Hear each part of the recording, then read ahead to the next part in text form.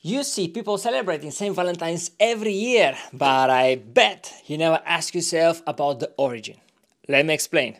The year is 270 AD and we're in the Roman Empire. The emperor is Claudius II and he's doing pretty well. In order to expand the empire, soldiers need to travel further and that makes them homesick. The solution? Ban marriages. Brilliant! Then one priest steps in and starts marrying people secretly. You guessed it, his name is Valentine. But the emperor finds about this and executes him on 14th of February. Get this, Valentine had a love and he writes a letter to her on his very last night and he finishes it with yours, Valentine. And that is considered to be the first Valentine ever. So next time you celebrate St. Valentine's, share this story. And if that's not curious, I don't know what is.